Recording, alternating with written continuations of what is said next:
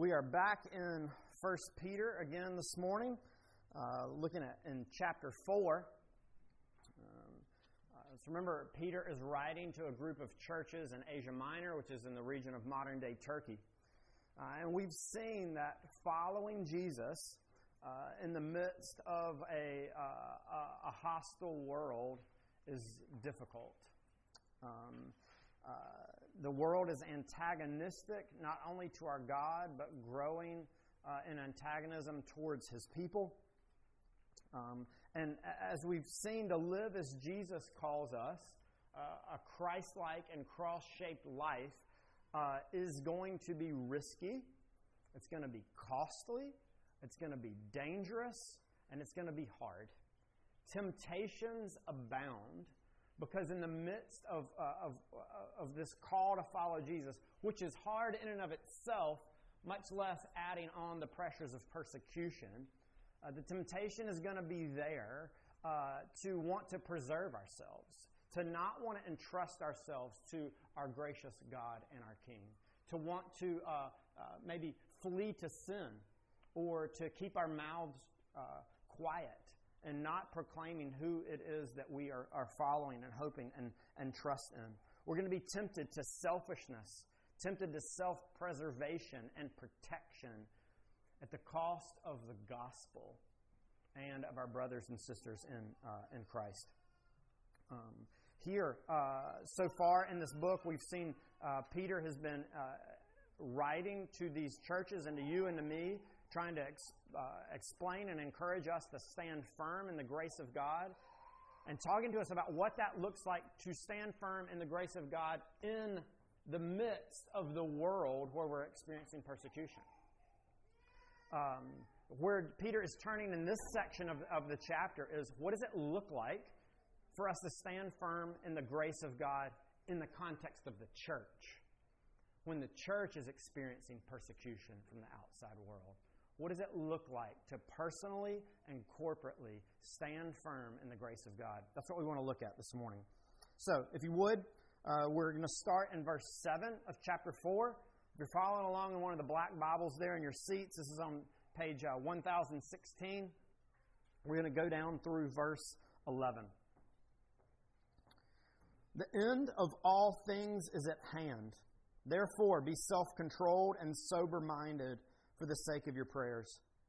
Above all, keep loving one another earnestly, since love covers a multitude of sins.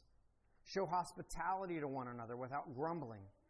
As each has received a gift, use it to serve one another as good stewards of God's varied grace. Whoever speaks, as one who speaks oracles of God. Whoever serves, as one who serves by the strength that God supplies, in order that in everything God may be glorified through Jesus Christ. To Him belong glory and dominion forever and ever. Amen. Let's pray.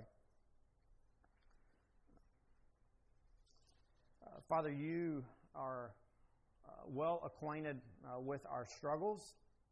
Jesus, You know the difficulty and suffering that is experienced by those who seek to follow and honor our God. We pray that You would continue to point us to Yourself. Show us who You are, what we need, the beauty of the gospel and the true grace of God in this passage, that we might stand firm in it. Holy Spirit, use these words to accomplish Your eternal purposes now in our lives and our hearts. In Christ's name we pray. Amen. A lot of times Presbyterians do 3-point sermons. Peter at least wasn't a 3-point sermon man. At least this passage. He's got, we're going to have 4. Because that's what Peter has. So we're going to focus on these 4 commands these instructions that Peter gives the church in the context of this section of how we're to stand firm in the grace of God in the context of His people. We're going to see that He's going to call us to keep focused. We're going to see that He's calling us to love earnestly, to show hospitality, and lastly, to serve one another. So first, let's see, as Peter calls us as God's people, in the context of the church, standing firm in the grace of God by keeping focused. Look at what he says there in verse 7. The end of all things is at hand. Therefore, be self-controlled and sober-minded for the sake of your prayers. Peter is saying, if we're going to stand firm in the grace of God, and actually what standing firm in the grace of God looks like is being focused, self-controlled, sober-minded. Why? Why self-controlled? Why sober-minded? Look what Peter says. The end of all things is at hand. Peter's not saying that he believes tomorrow the end of the world is coming, that Jesus is returning. He's talking more about the large scope of Christ's redemptive work and of God's purposes in the history of redemption.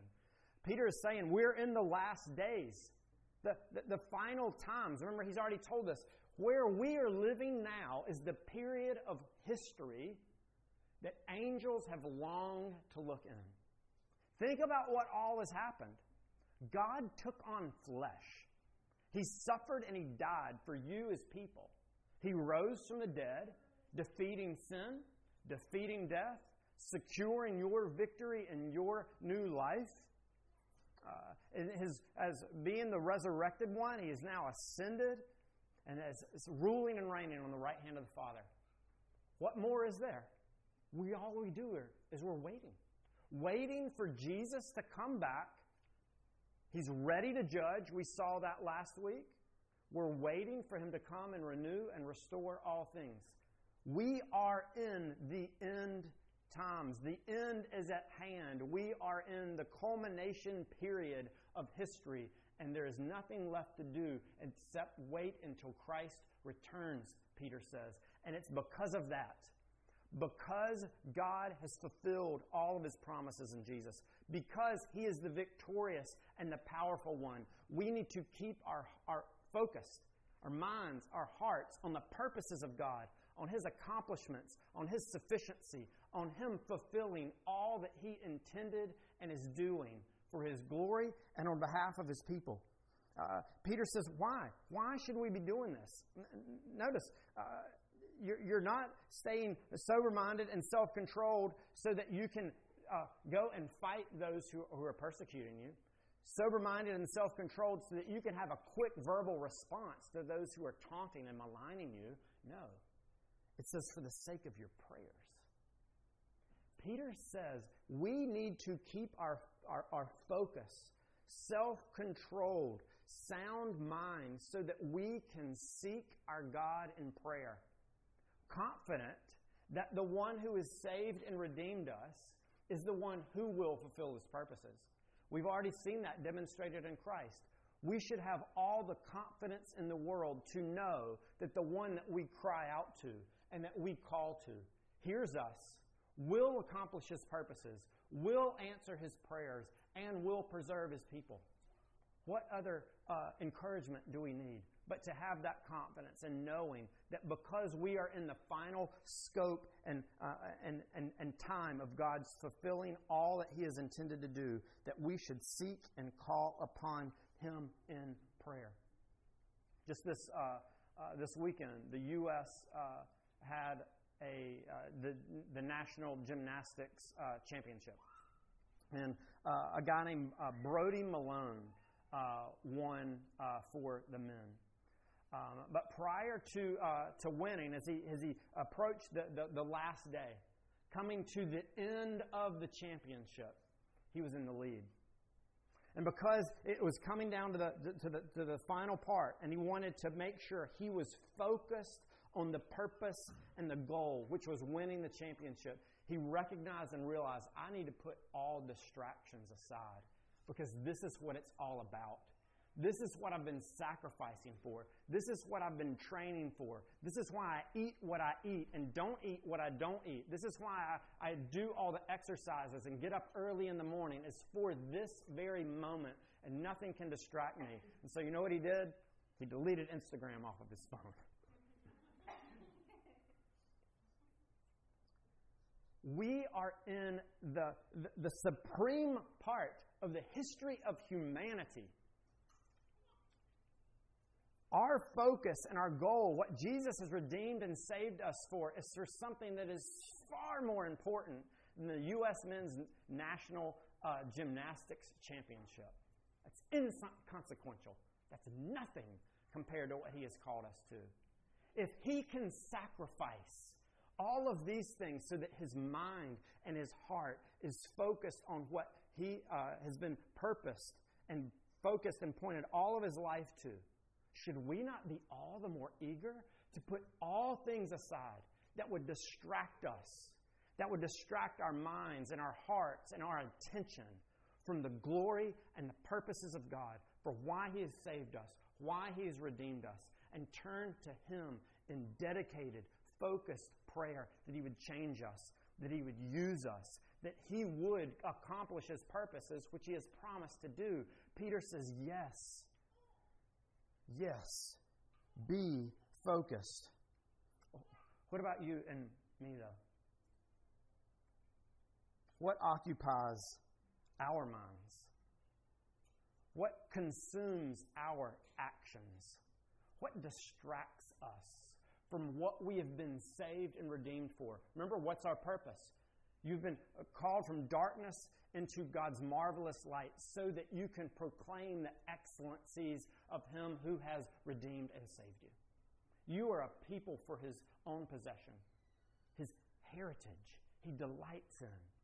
What distracts you from that? What distracts us from rightly responding to and appreciating the magnitude and the glory and the grace of God's redemptive purposes and our place and our role in it? What distracts you and me from prayer? When you sit down and you wake up in the morning, does the beauty and glory and grace of the God who would suffer and give Himself for you consume your mind and your thoughts? Or is it checking your email? Is it checking the score from the game last night? Is it seeing who responded and replied and liked your post on Instagram or Facebook? Is it to check how your stocks are doing? When you wake up in the morning or you try to focus time in prayer, are you consumed with your to-do list and all that lays before you at work? Is your mind and your heart occupied and keep going to those illicit images that you looked at the night before? And do fantasies fill your mind and your heart so that you can't concentrate and focus and seek your God because your mind is longing for and craving for things that are contrary to His purposes and His intentions for you? Peter says, put those things aside. Be focused. Be self-controlled. Where do you go when you're overwhelmed? To whom do you turn when you can't cope in the midst of all that you're experiencing in the world? Peter says, if we are in the last days and the God that we serve has accomplished what He says He's accomplished, why are you going to go to anybody else? Why would you turn to anything, anyone else, but to plead and call upon your God in prayer? It is because of the accomplishments of Jesus that we are called to seek Him in prayer and be focused. It's our privilege. It's why we've been saved. Peter says, as God's people in the midst of the church, as we're struggling and facing pressure from the outside, there's one place we should be going. And that is to our God, focused on Him. Notice also, though, what Peter says is that we are to love earnestly. When Adelaide was little, Beckett had just been born, and she was so excited to meet little Bebbit. And she loved him so much, too much actually. She would go over and want to squeeze and hug and love him, and he would turn red.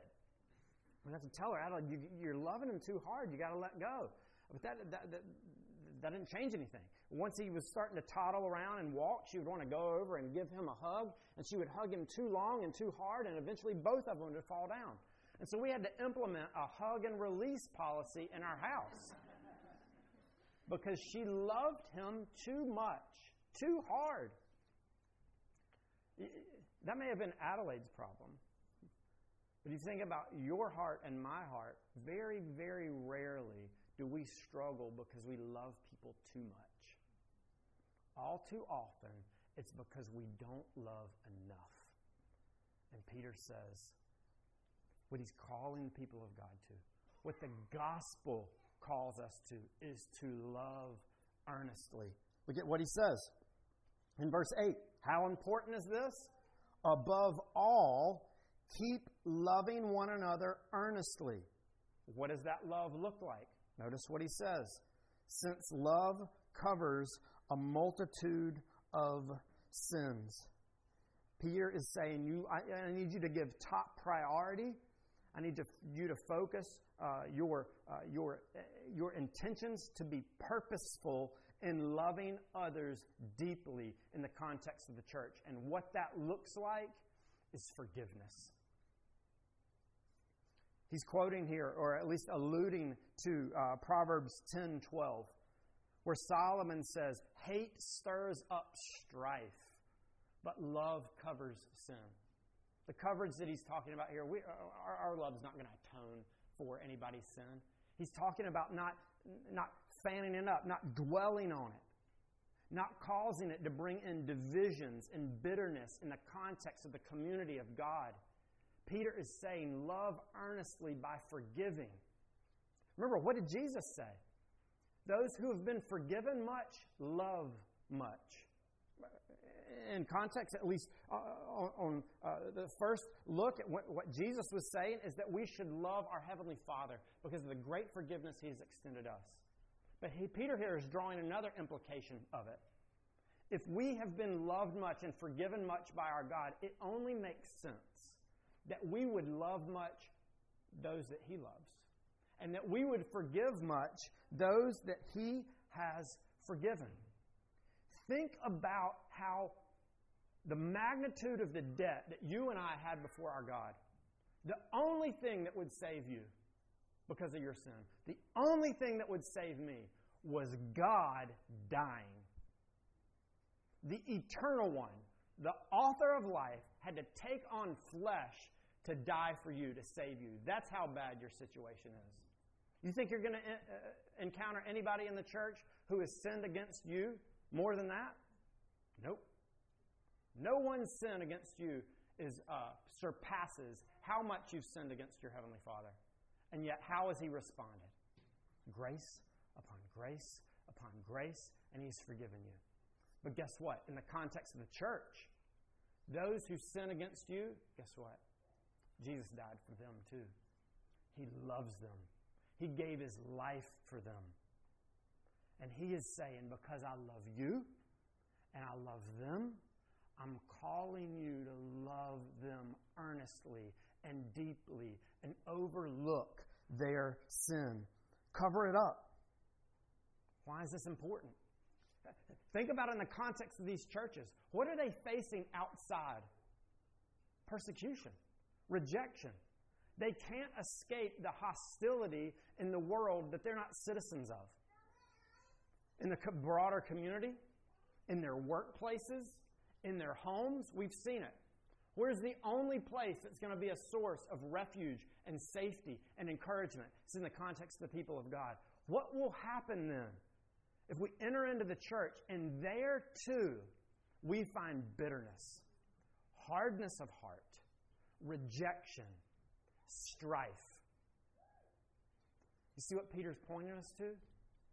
Your hard-heartedness, my hard-heartedness, has the potential to jeopardize the purposes and the mission and the vision for our church. Why? Peter's calling us to stand firm in the grace of God, right? When we refuse to forgive, our actions are calling into question that very grace that we are being encouraged to stand in. Peter says, you have been forgiven. Forgive. What now is on your mind and your heart? Who in the context of our congregation has sinned against you? That you still are keeping it in your mind. When you think about them, you don't think of compassion and love and joy and seeing Christ in them, but you cringe. Or you criticize. You judge them in your mind. Peter says, put it aside. That has no place in the midst of the people of God. You have been forgiven by Jesus. Love earnestly. Forgive others. We will not be able to stand as God's people. Our church will not be able to accomplish what we've been called to accomplish. Somebody's sinned against you, forgive them. Love them. Because Jesus has forgiven and loved you. Keep focused. Love earnestly. Next, Peter calls us to show hospitality. Look in verse 9. Show hospitality to one another without grumbling. Now, a lot of times when we talk about hospitality in our context, maybe you're thinking a 4-course meal, some fancy napkins, and more forks than you really know what to do with. Peter's not talking about that. In this context, hospitality was about safety.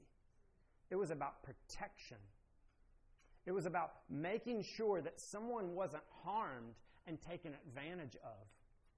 That means that hospitality is costly. It's risky.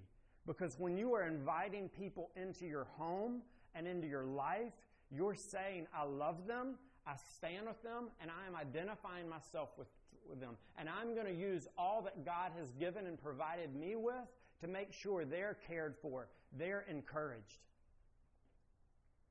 This week I was reading about persecution that's going on in India. And there was a couple. I have no clue how to pronounce Indian, and so I'm sure I'm butchering their names. But it was Binde and Kendai. Binde was the husband. And as he came to Christ, and him and Kendai were married, they were proclaiming the good news of Jesus in this Hindu community that they lived in. And at first, the reaction and the response to them was one of taunting. They were ridiculed and assaulted verbally, but then things began to grow as threats were made on their lives, as people broke into their homes and beat up their family members.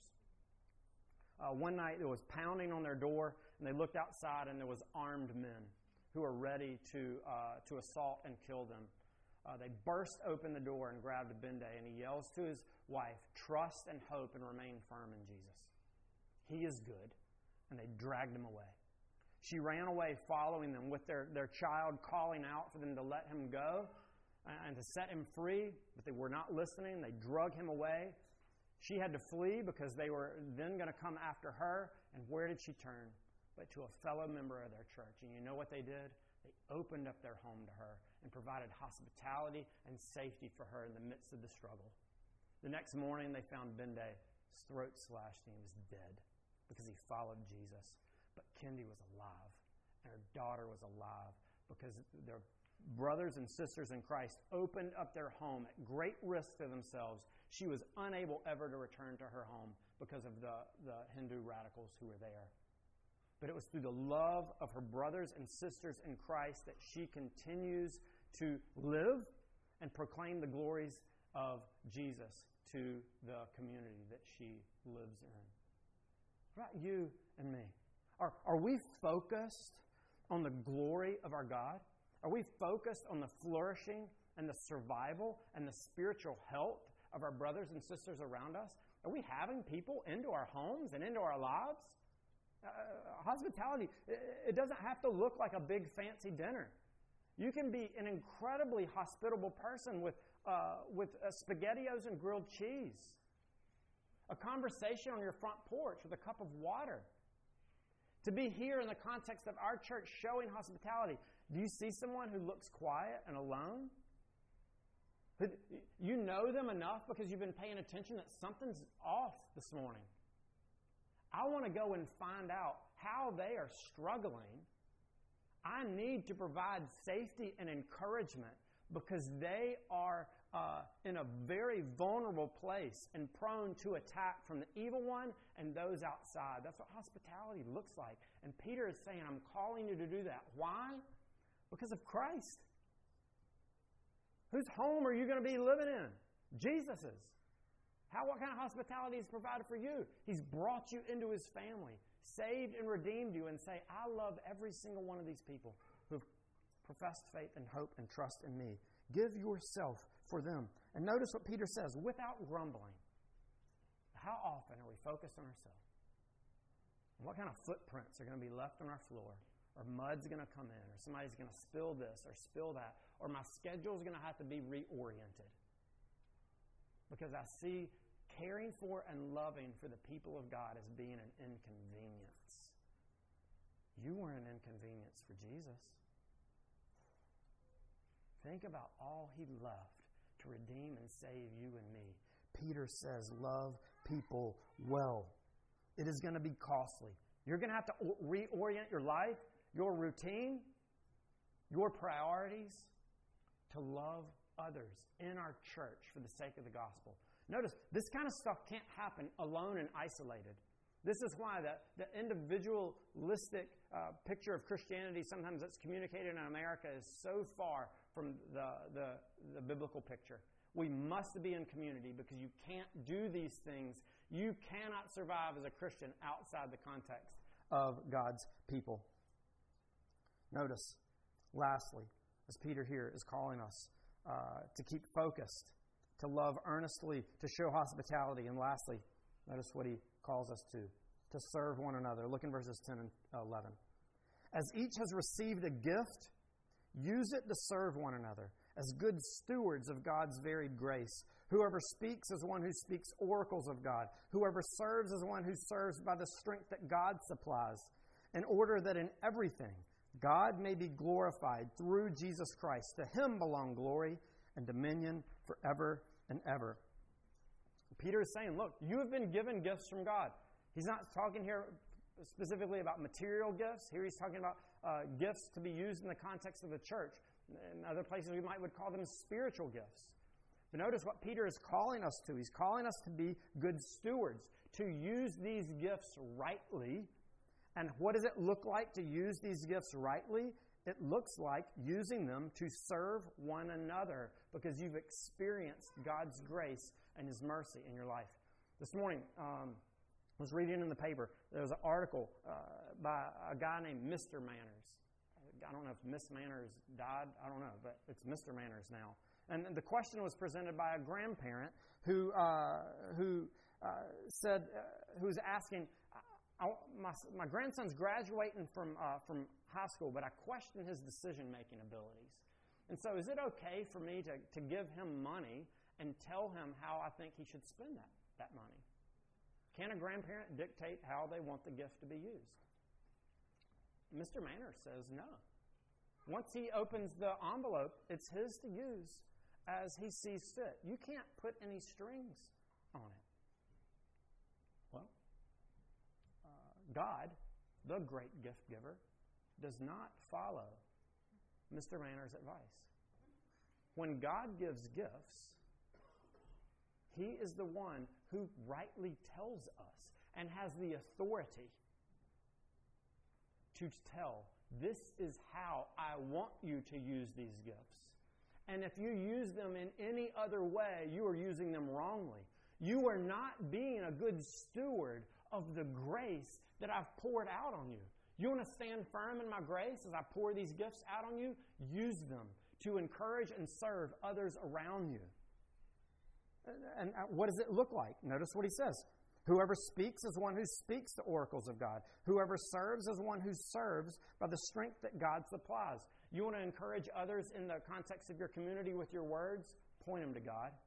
Point them to what He has said. Point them to what He says is true and what is true of them. Not what you think, not what the world says, but to God. I hope, and you pray for me, that this is what I do every Sunday morning. That I'm not up here proclaiming to you what I think. Hopefully what we're finding out every Sunday is what God says. That's our only hope. I hope you could care less what I think. It's what Jesus thinks of you and what He says and what He commands. And that is your only hope. Notice also He says it's not just, He only focuses on two aspects of gifts here, speaking and serving. But when you serve as one who serves by the strength that God supplies. It shouldn't be that anybody is ever confused of where your strength and your ability comes from. All praise and honor must go to God. That people recognize and realize I'm doing this because of what God has done, and the only reason I can accomplish this is because He's working in my heart and in my life. Why? Because this is why you've been saved. In order that in everything God may be glorified through Jesus Christ. To Him belong glory and dominion forever and ever. That's why you've been saved. That's why you've been created. What's man's chief end? Man's chief end is to glorify God and enjoy Him forever. That is why you've been given these gifts. That is why we want to encourage one another to do those things in the context of this difficult and hostile world that we live in, that God would be glorified in them and in us, that we would all be standing firm in the grace of God so that the gospel would go forth and Christ would be glorified in everything. He's not selfish. He is the only one who is deserving of that. And that is why He has redeemed and saved us. Are you obsessed with the glory of God? If you know Jesus, you should be. If you know Jesus, you should be obsessed with the glory of God because you realize how good He is, how perfect He is, and how sufficient He is for you and for all sinners. God has redeemed us in Christ.